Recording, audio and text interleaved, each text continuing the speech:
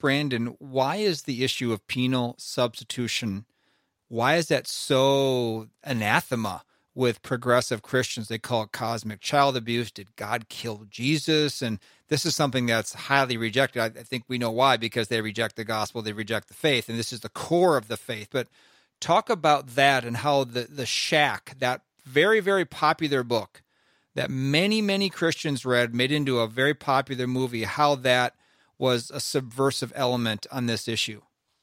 People somehow think that the love of God and the justice or wrath of God are somehow opposites, when really they're completely linked and compatible.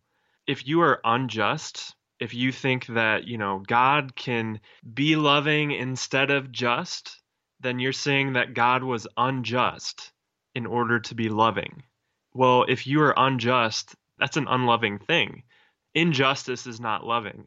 A judge who allows evil to go unpunished is an evil and unloving judge. So you can't separate those attributes. And that's really, throughout the film, Tony Jones will refuse to acknowledge that God has to be both just and loving. And you'll see him go to the point of saying God doesn't need to be beholden to any attributes at all. He can just basically do whatever he wants, which is crazy. At the core, really, people just hate the idea of a just God who punishes sin.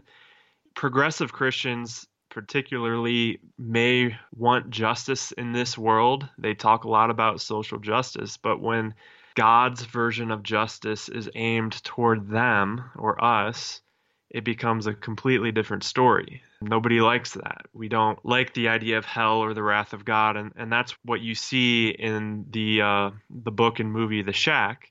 The author, William Paul Young, denies the wrath of God and kind of presents the idea that Jesus' death accomplished the reconciliation for all sinners.